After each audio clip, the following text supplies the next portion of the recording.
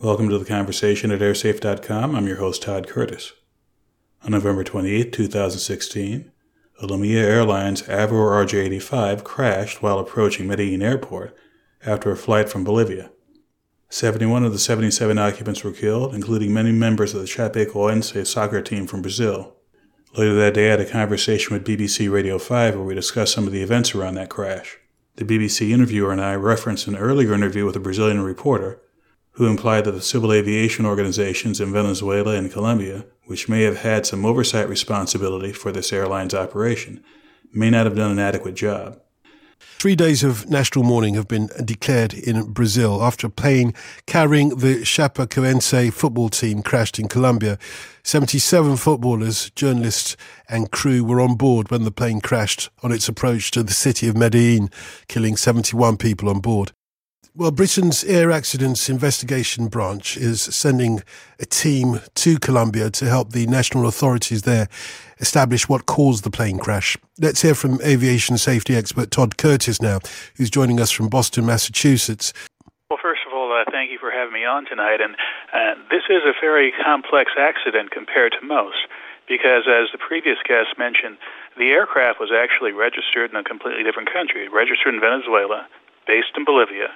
It was flying from Brazil to Colombia when the crash occurred, and certainly the investigative rules that are in place, which have been in place for a long time, will have as parties to the investigation the countries who were involved here.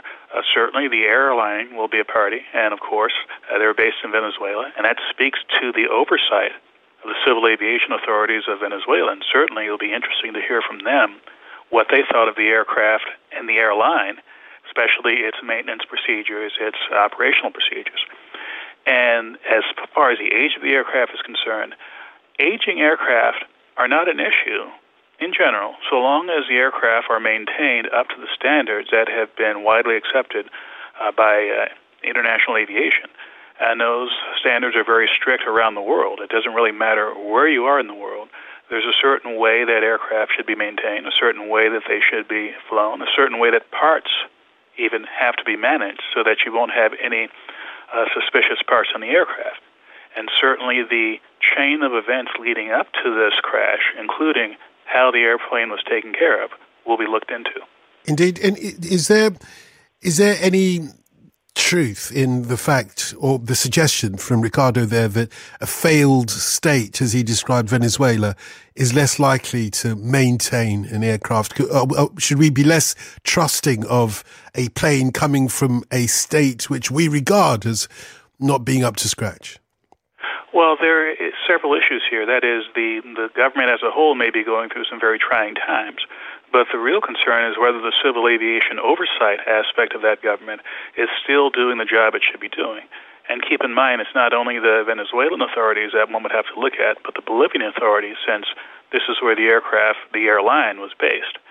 Now, as far as the history of problematic states having airlines that are functioning well, there have been many cases in the past where the country around an airline might be going through severe problems, but the airline itself, because of its independence from the government and its ability to keep flying at a level to be acceptable to international authorities, may have been able to operate internationally.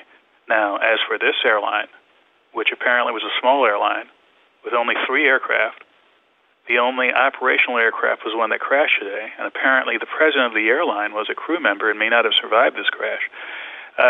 Some of the answers may be difficult to get because some of the knowledge of how the company was run, may have died with the president of that airline. Now, of course, this will be sorted out in full in the ensuing days and weeks.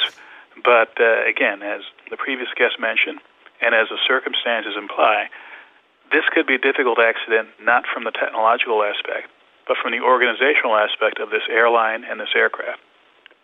Todd, thank you very much. Todd Curtis there, aviation safety expert in Boston, Massachusetts. For more information on airline safety and security, please visit airsafe.com. Thanks for listening, and we'll see you next time.